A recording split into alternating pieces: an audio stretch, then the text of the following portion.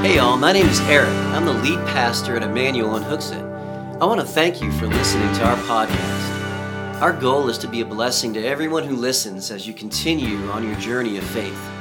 It's also our hope that you'll be encouraged to find a church to belong to so you can plug into that congregation and bless others with the gifts and experiences that God has entrusted you with. If you're being encouraged or challenged by this teaching, would you consider giving us a 5-star review? That review and rating moves us up the list so others might find us more easily, so they too can benefit from this podcast. Well, I hope this podcast is a blessing to you and encourages you to get out there and be the blessing. God bless.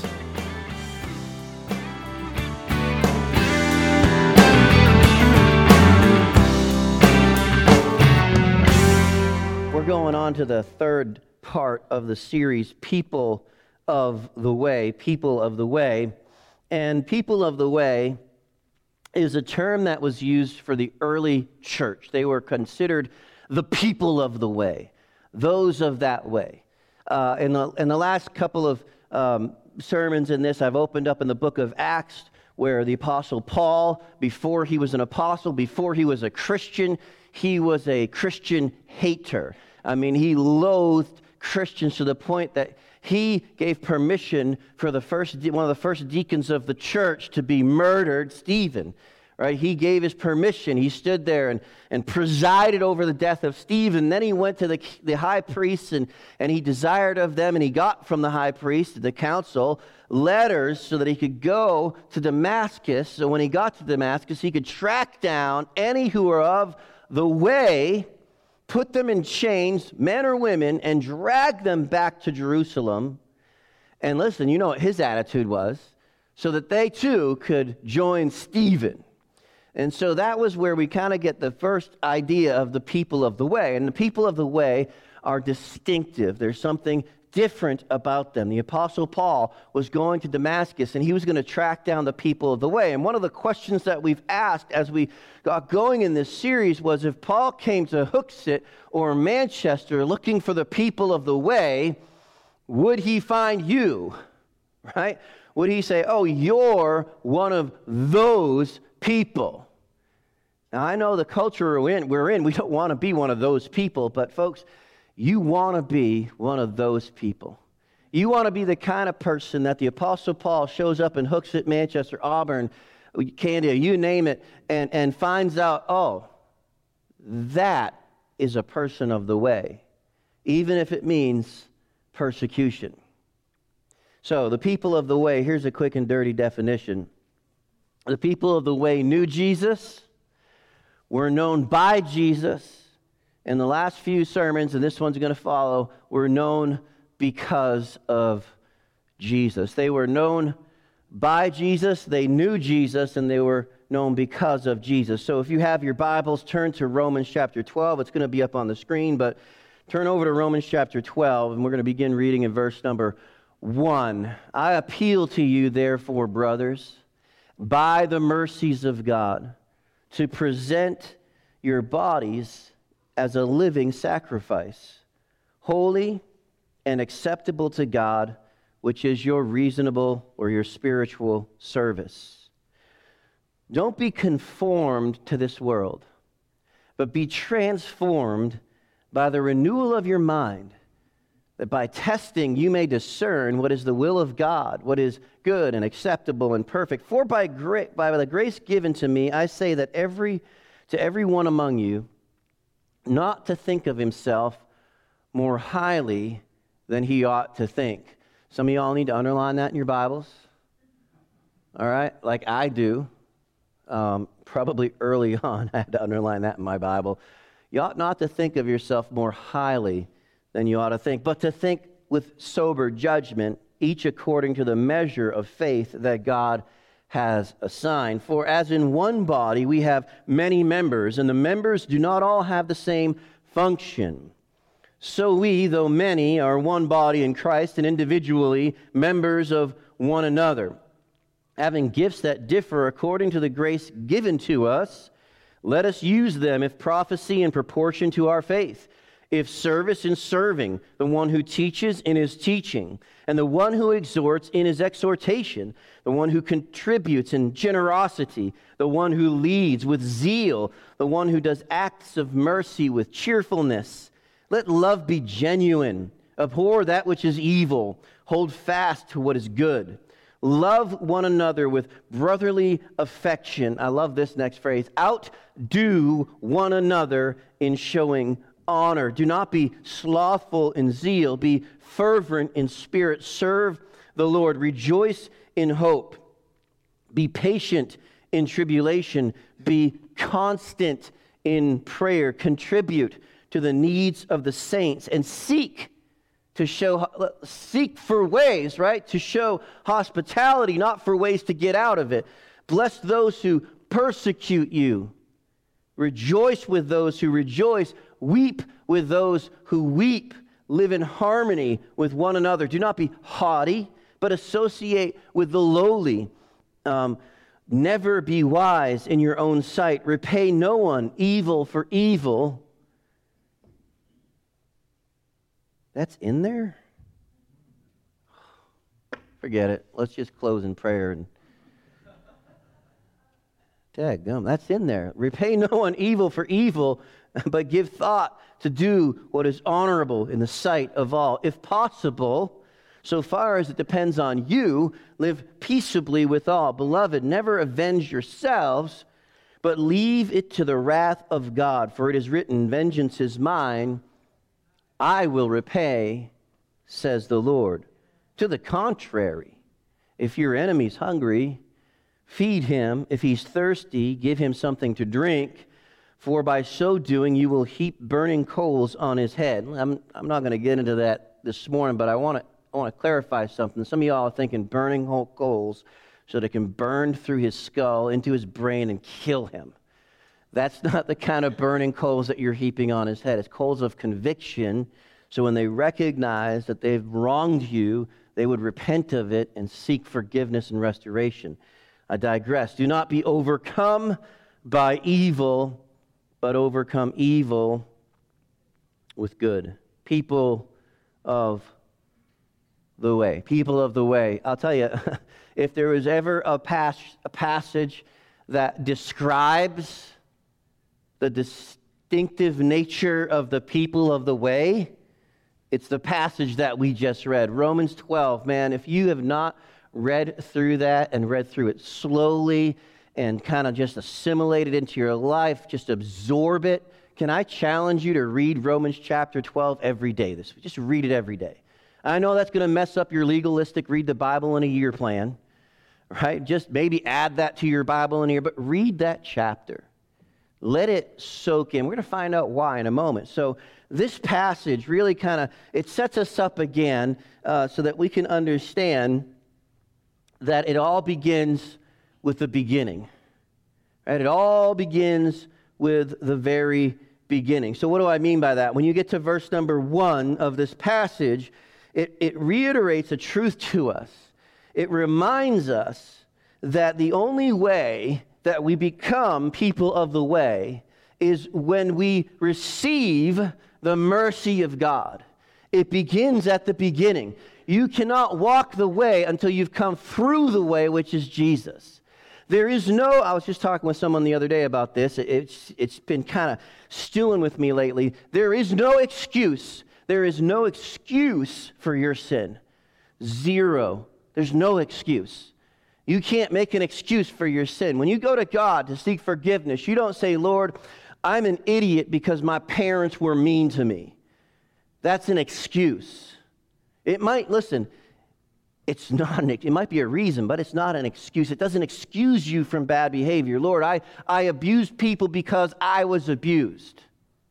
There might be a reason in there, but it doesn't excuse you. You follow what I'm saying?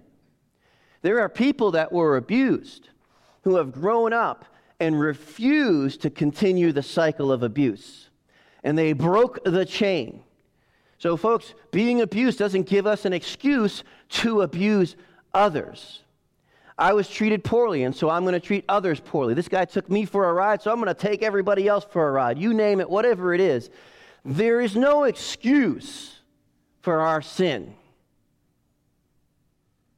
None. Zero. Again, there may be reasons why you're as messed up as you are, besides that we are all born sinners. But there is no excuse. And so what do? We come to God the Father through Jesus the Son, and we don't make excuse, we seek pardon. And we seek a pardon. A pardon recognizes that you sinned, you blew it, but someone else is paying the penalty. And that is the mercy of God. Jesus said, I am the way, the truth, and the life. No one comes to the Father but by me. That's what Jesus said. And this cross behind me, that's what it's all about. When he died on that cross, he took the penalty for all of the sins of the world for all time. For all time. You're like, well, what about the sins I do in the future? Those of you that are believers and you're struggling, what about the sins I do in the future? Do you realize that Jesus died 2,000 years ago and all of your sins were future?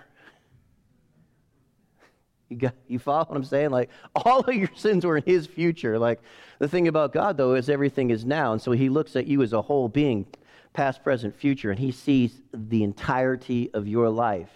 And when you come to Christ and you ask God for forgiveness based on the bloody cross of Jesus and his sacrifice and his resurrection from the dead, not based on your good works or your excuses or your hedging, when you come to him simply with the cross, the death, burial, and resurrection of Jesus Christ, he pardons you and you become a child of God. That's where it all begins. It all begins at the beginning. So it begs the question, do you know Jesus? Do you know Jesus?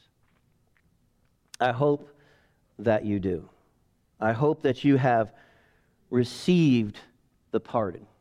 Now, once you've received the pardon, Paul has some instructions for us. He says, okay, those of you that have received the pardon, now you offer yourself to God. You offer yourself to God with spiritual worship, or the King James says reasonable service, and actually they're both the same because service is worship when it's done well. So when I'm out here mowing the lawn and Brett gets all angry at me because I almost flipped the mower over and the tires are looking like art, don't get mad at me when we peel rubber and we're starting to lose the nubs on the tires, and I'm serving Jesus, guys. Like, I'm worshiping as I'm mowing that lawn.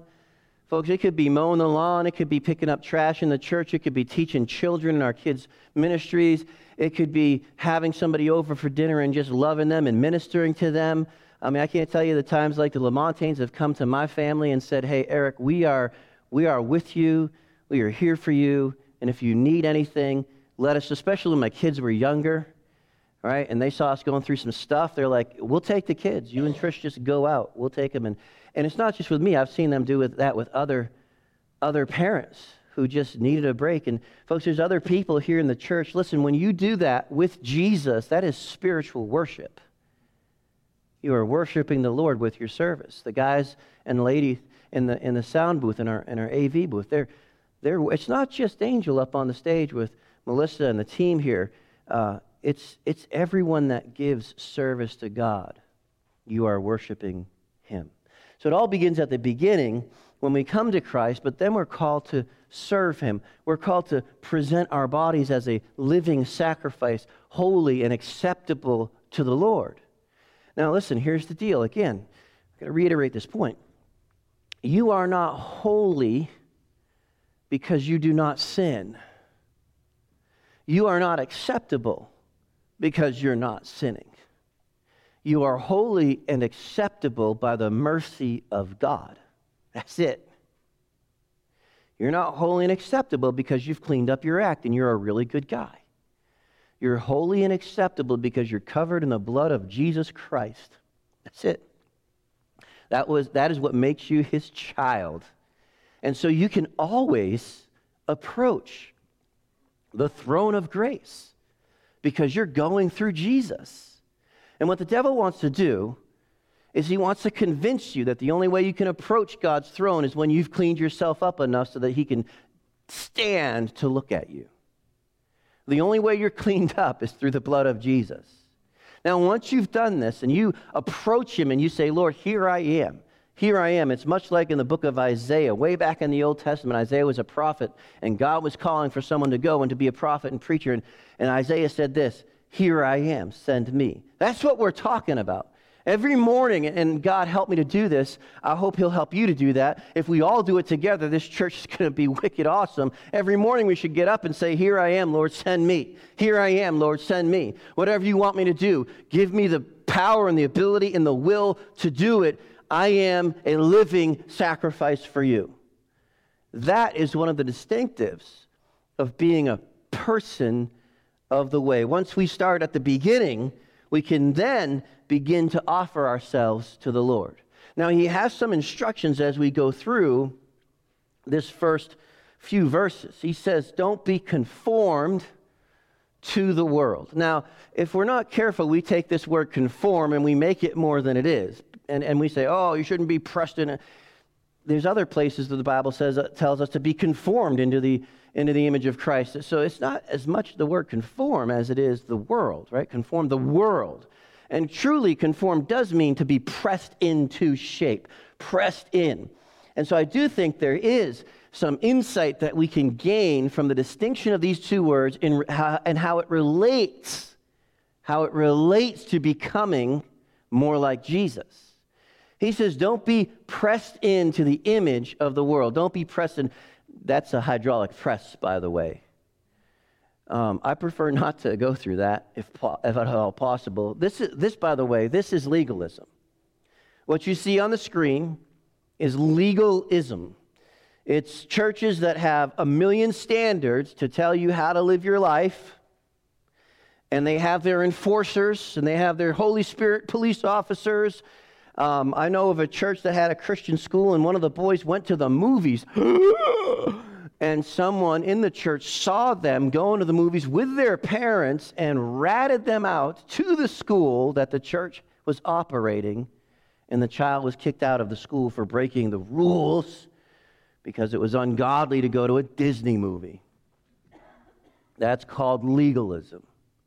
Now, this is the other side of legalism. He says, don't be conformed to the world. Legalism is trying to conform you, press you into their image of Christ. I won't say the image of Christ because they have in their mind what Christ looks like, and a lot of times it isn't the Bible Christ, right? A lot of times they call something sin that is not sin. You follow? You tracking with me? That's what legalists like to do. They like to control you. Now, he says, don't be pressed into the image of the world. Don't be pressed into the world. Don't be conformed to the world. Now, this is the really interesting thing to me. If you're a person of the way, and God is saying, don't be conformed to this world, it indicates something. It indicates this: we are no longer of the world. If you have to be pressed into the image of something, it means that you're not that image anymore. Listen, man, this is deep. This is wicked cool. And I'm a native New Englander, so as you know, I can say that. This is deep. When you came to Christ, he gave you a new nature. And that new nature is the opposite of the world. That new nature wants to do good. That new nature wants to do what is right. That new nature wants to worship God, serve God, be with God every single day. That is who you are as a believer. You say, well, Pastor, I don't always feel that way. Faith flies in the face of feelings. I was talking with someone this week. Feelings are a gift of God, and they're wonderful, and they're a blessing to us, right up until the moment where they're perverted and they start to control us.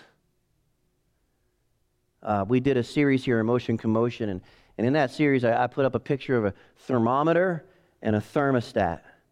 Your feelings are a thermometer, but they are not the thermostat. They can inform you, but they should not control you. So you might say, I don't feel like a child of God. I don't feel like I'm a person of the way. That doesn't change the reality of the transaction that occurred when you cried out to Jesus to be your Savior. He saved you, period. He holds you. He keeps you. He is transforming you. and you are a child of the King. And so to be conformed to the world means that you're going against your true nature. It's really quiet. I'm wondering, Lord, are they getting this? So I struggle with this myself. It's called your spiritual identity. And when we don't live out of our spiritual identity, you know where we live? In sin and in failure, discouragement and depression. I went away for counseling about a year and a half ago. And while I was away for counseling, I went away and I had to answer a question, and I know I'm your pastor, so I'm going to reveal a few things. So if this is my last sermon preaching, I'm going to make it worth it. When I got to counseling, I had to fill out a questionnaire. I had to be brutally honest, and I'm not going to tell you everything I put on there. But one of the questions was, on a scale of 1 to 10, how close do you feel to God right now? What would you think that I put? What would you think I should be putting there? I'm a pastor. Sasha says an 8 or a 9. I agree with you. I wish that's what I put. I put a 3. I put a 3. And they said, how well do you think this program's going to work? And I'm like, I'll believe it when I see it. Because I was struggling. My identity was flipped. You follow? You with me now? My identity was flipped. I was not living out of who I am in Christ, and I was being conformed. I was being pressed out of who I truly am. And this is what happened over that week. I began to flip back. I began to see myself as I am in the eyes of God, His Son, His child. I began to experience freedom in that week, and what I found out was when I walk in freedom, there was, you know that passage where it says joy unspeakable and full of glory in 1 Peter? I began to experience that like I had never experienced it before. And part of it was I was walking really close to Jesus. When I left, on a scale of 1 to 10, it was a 9. Right? But the other side of the joy was I was no longer conforming, being pressed into something that I was not. And this is what happens to us. When we start to give in to our fallen nature, when we start to allow ourselves to be conformed, pressed into the image of the world, we are being something, acting like something that we are not. And as that occurs, our joy is extinguished. We begin to walk in brokenness and sadness and angst and sometimes anger, because we're being pressed into something that we're not. And man, when I realized that, what an enlightenment. Because the greatest joy I ever had was walking in the transformation of Jesus. And the greatest sorrow I experienced was when I was allowing myself to be deceived and walking in the image of the world. So what that told me was this, what that taught me was this. My true person, my true identity is that which brings me the greatest joy, which was walking with Jesus and walking in freedom. It was an eye-opening moment. And some of you all need that. You need to realize that you are not who the devil says you are. You are not. And one of the proofs that you are not is when you're being conformed to the world, you're miserable. Right? If that was your nature, like a fish likes to be in water and swim, that's his nature. If your nature was to walk in sin, you would not be miserable all the time. But as a believer in Christ, if you're walking in sin, you're going against your nature, and it makes a difference in your life. So I hope that helps. Someone needed to hear that this morning. Stop allowing yourself to be conformed to something that you are no longer. You're a child of God now. Go to Jesus with those brokenness. Go to Jesus with those problems.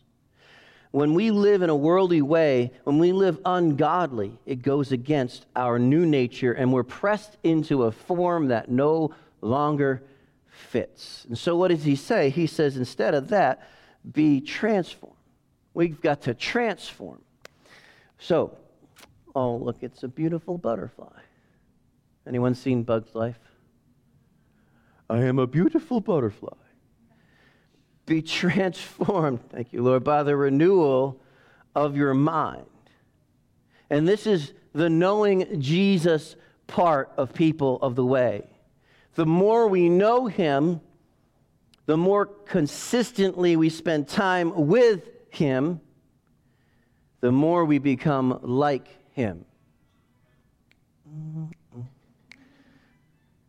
Oh, it's all over the place. Feel like, all right, let's do a TikTok. I've been practicing this one.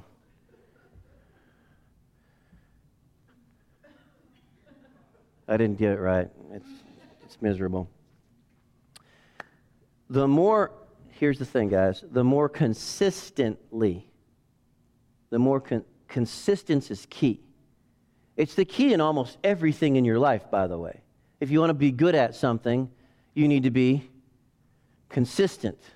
You want to be a good parent, you've got to be consistent with your kids. I can't tell you how many parents have come to me and said, little Johnny I think he's the second son of Satan or something. I know he's my son, but I'm not Satan. I'm like, are you sure?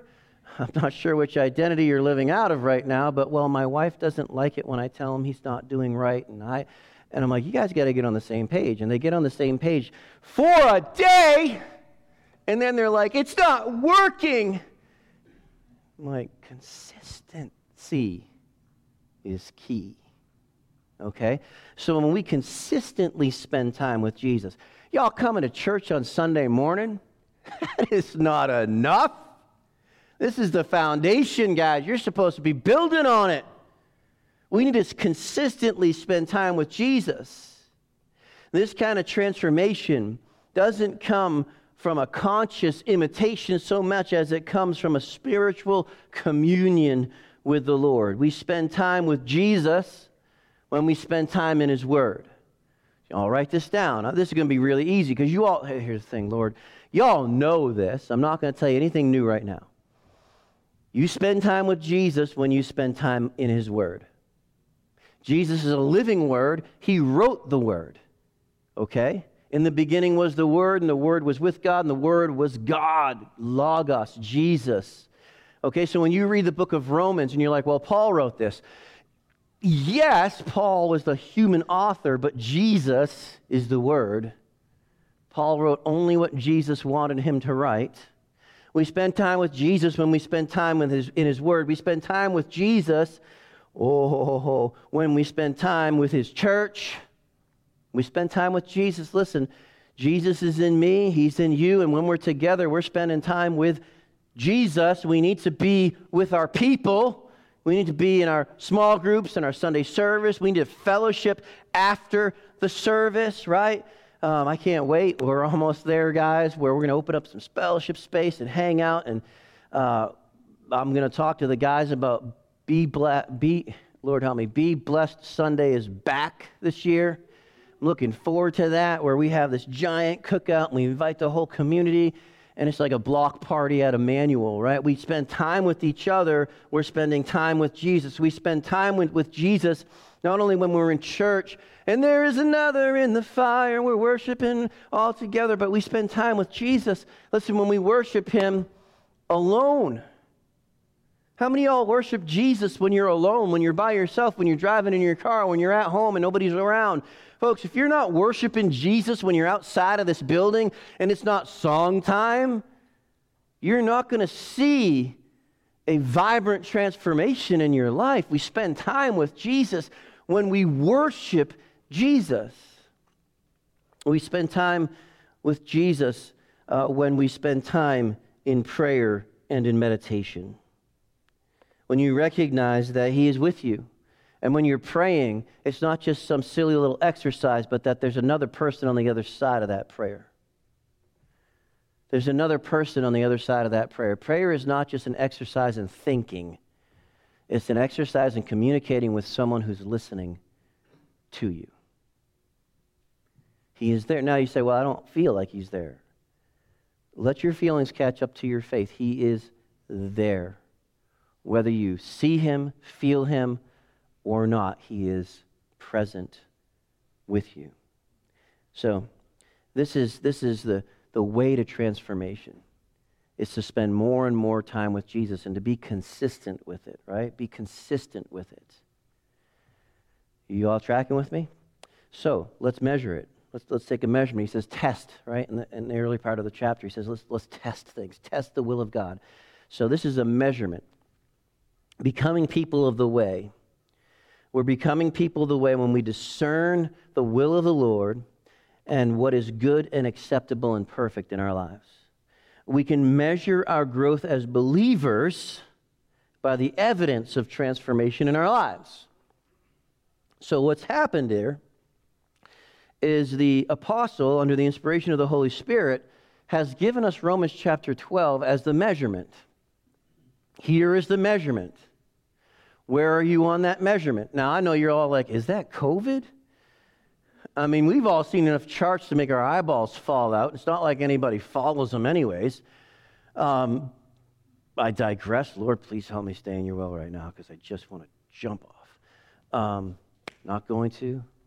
Pull up. We look at the measurement, and here is the line where a person of the way is living. Here's the line. And so on that chart, you might see a line above all those colored dashes. It's not there, but imagine there's a line above it. That's the line that says, man, you are being transformed. You are distinctive. People on the outside know there's something different about you, right? That's the people of the way. And the measurement is that line, and then the measure is how are we doing? And so God doesn't want you to wonder, how am I doing? He wants you to know how you're doing. And so you begin to read Romans chapter 12, and you're like, oh, don't return evil for evil. On my chart, that's kind of like way down here. And that tells me there's an area in my life that's not measuring up. You follow? Are you with me? The true measure and stature of a believer is Christ himself. And so he gives you a couple of things, and I'm going to go through them quickly here. The measure of self-awareness, the measurement of self-awareness. Like the measure, are we at a counseling session, Pastor? Self-awareness? Yeah, I mean, he says, don't think of yourself more highly than you ought to think. There's a lot of people walking around who are supposed to be people of the way, but they are not self-aware enough to realize that they're walking around in pride and arrogance and condemnation and judging their brothers and sisters in Christ. And God says, who are you to judge another man's servant? Okay? Now, there's a difference between discerning and condemning, right? And so we walk around as though we are God, as though we can read people's hearts. Folks, be careful, Christians, when you assign motive to people. And that doesn't just go for the household of faith. That goes for your authorities in your school system. It goes for your local government, your state government, and your federal government. It goes for your pastors and your teachers and each other. You can know that you're walking down the wrong path when you begin to condemn other people and you begin to judge people's motivations because you can't read their hearts. Discern and judge their actions. You can't judge their hearts. Does that make sense to you? This is why we leave judgment to God, because only God knows the heart. You might look at somebody and say, what an arrogant son of a gun. You don't know his heart. Maybe he's just confident. You don't know his heart. You're condemning his motives. Folks, be careful. And when you recognize that arrogance in you, that you're thinking more highly of yourself than you should think, and as a matter of fact, God says, think more highly of others than you do yourself in the letter to the church at Philippi, right? When you begin to walk around thinking that you're it and everybody ought to bow to you, that's a problem, and it's revealing to you that there's an area in your life that's not been transformed. There's an area in your life that's been neglected. He goes on, he says, he talks about using our gifts. Do you know your gifts and your callings? Are you walking in your gifts and in your callings? Are you? Because as a person of the way, and as a person that's being transformed by Jesus Christ, the Holy Spirit, and God the Father, you have gifts. And as you begin to become more like Christ, you're going to use those gifts. So for me, my gift is pastor teacher. That's my primary number one gift is pastor teacher, prophet, you name it. That's like my number one gift. I forthtell, I teach, and I shepherd. And I've been doing that for years. I did that before I was a pastor. I was shepherding people. I wasn't even fully aware of it. Are you using your gifts? By the way, that leads me into a perfect segue. We are getting ready to relaunch Emmanuel Kids Ministries. Can I get an amen? Like we're getting ready to relaunch Emmanuel Kids Ministries. We're going to call it E-Kids. And it's coming soon. We're still working out all of the kinks of what it's going to look like in this next iteration of Emmanuel. And if you want to be a part of E-Kids, there's a couple of things you need to do. First of all, you need to be led to it, right? Secondly, you need to love kids. Like if you don't love kids, and I mean in a healthy way, if you don't love kids, we really don't want you working with kids. If you're like that cranky old man that's like, oh, kids are better seen than, better seen than heard or not seen or, you know what I'm saying, the cranky old man that's like, I can't believe you kicked your ball in my yard again. What the heck is wrong with you? Dude, it's a ball and it got kicked in your yard. I mean, it's the end of the world, right? Like if you're that guy, you don't join EBC Kids, Emmanuel, I can't talk, E-Kids. Don't join it, stay away from it. Unless you want to be an admin, then you can join it. But otherwise, stay away. We want kids to know that Jesus loves them. And if you're a cranky old man or a cranky young man or woman or girl, whatever, you're probably not going to show them that Jesus loves them. You'd be more like, Jesus is a cranky old man. I don't want Jesus. He's mean. We don't want that presentation. So if that's not you, and you're like, I love kids, I love Jesus, I want kids to know Jesus loves them, I want you to do this. Text Kids 2020, this is all right here, to 603, write it down, 668, you can do it right now, I give you permission, 603-668-6473, text Kids 2021. Now, what I'm going to do here is because I keep claiming COVID brain. Yes, Kids 2021. When you text that, you'll get a little box that says tap to load preview. Don't do that, just tap the bottom. And it's going to open up to this little handy dandy link. We're going to add one more thing to the drop-down menu, which is going to be administration. Fill your name out. I would like to work with kids age nursery, K through second grade, third through fifth grade. You can pick them all if you want to, right? I know some of you are like, I love little kids, but third to fifth graders, I could just as soon see them eaten by a dog, right? Then make sure you check K through second. You know what I'm saying? I love kids, but I can't stand babies and pooping, and I don't want to listen to their crying. Pick the older. You follow? Are you with me? So we can have an idea of where you might want to work. And then the next one, area of interest or giftedness, teaching, helping, games, worship, nursery, and we're going to add one, administration. Once you do that, you click continue, and we will get a message saying that you have asked to join the Emmanuel Kids Ministry 2021, and we're going to assemble that team. So even if you were serving in kids ministries before COVID, or even if you're serving in kids worship right now, I still want you to fill it out and submit it because we're creating a new group and we're going to have training. And if you served in kids ministry in the past, you should have gotten an email with this information. If you didn't get an email, shame on you. You didn't give me the right email address, or you have unsubscribed, you sinner. And that is the measure that you need to fix.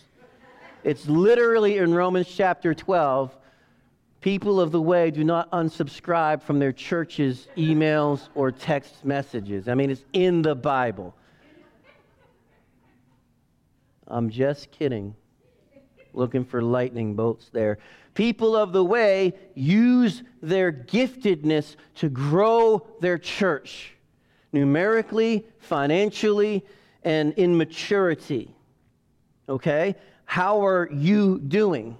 How are you doing?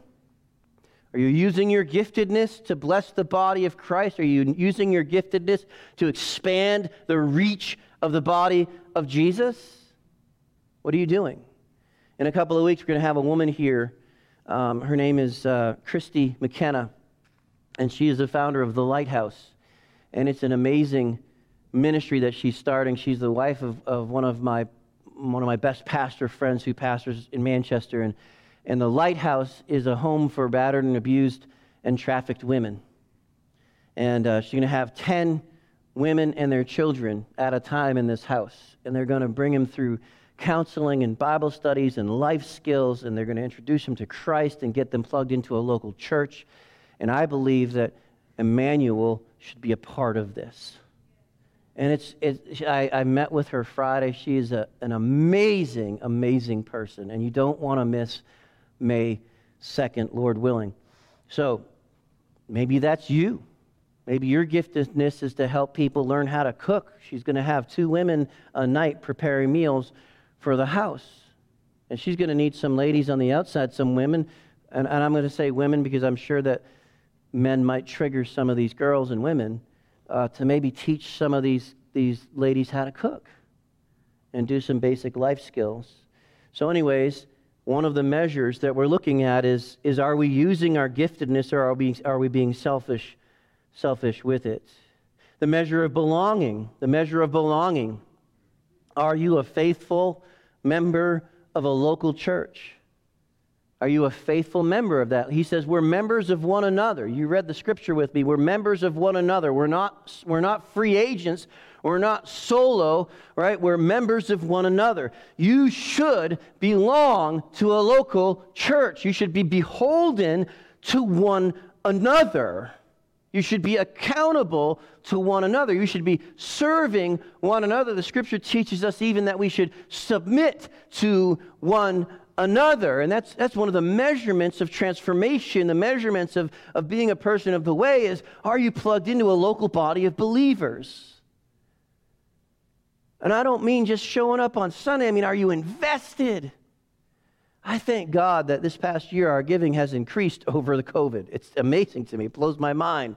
And you know what, though? There are other churches that are serving Jesus that are seeing the same thing. People are invested in their churches.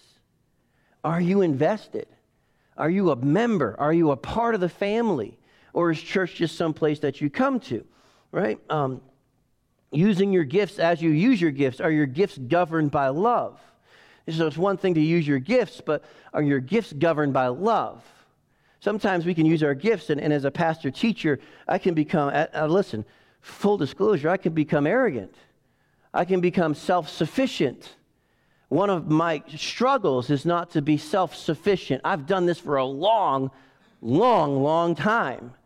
I almost never get nervous when I stand in the pulpit. Almost never. And if I'm not careful, I'm not praying before I come up, Lord, fill me with your Holy Spirit, guide me, control me, lead me, direct me as I preach and teach your people. Right? We can use our gifts without love. I have a gift of the use of my tongue. I can use my tongue to cut or to heal. The gift is both ways. I'm very nimble with my speech, and I can eviscerate people or I can lift people up. The gift is still there. It's how do we use it? Do we use it in love, or do we use it for self? Anyways, we go on, the measure of love. It's a perfect segue. He says this, let your love be genuine. Let your love be genuine. Abhor what's evil, hold fast to that which is good. Love one another with brotherly affection. Outdo one another in showing honor. And so that's another question for us. As we look at the measurement, as we look at the line on the graph, right, we can see, I'm not distinctive in this area. I'm not distinctive in that area. Oh, I've got to, listen, I don't love well. I don't honor people. In fact, I try to drag people down to lift myself up. Is that you? I try to show people how much I know. Is that you? I try to belittle people. Is that you? I condemn people. Is that you? Or are you trying to, I mentioned that as we were reading it, are you trying to outdo one another in showing honor? You know, I know some pastors, they won't let anybody else in their pulpits preach.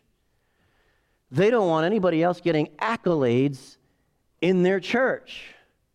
If something is successful and someone else ran it, a ministry, for instance, they take the credit. If it falls apart, then they say, well, Josh ran Trunk or Treat, right? If it's awesome, they say, I ran Trunk or Treat and Josh helped me. Folks, we're not here to take credit. We're here to outdo each other in honor. Think about that the next time you have a conflict with each other. We're literally looking for ways to love well, to be hospitable, and to show honor and respect. Looking for ways to do it.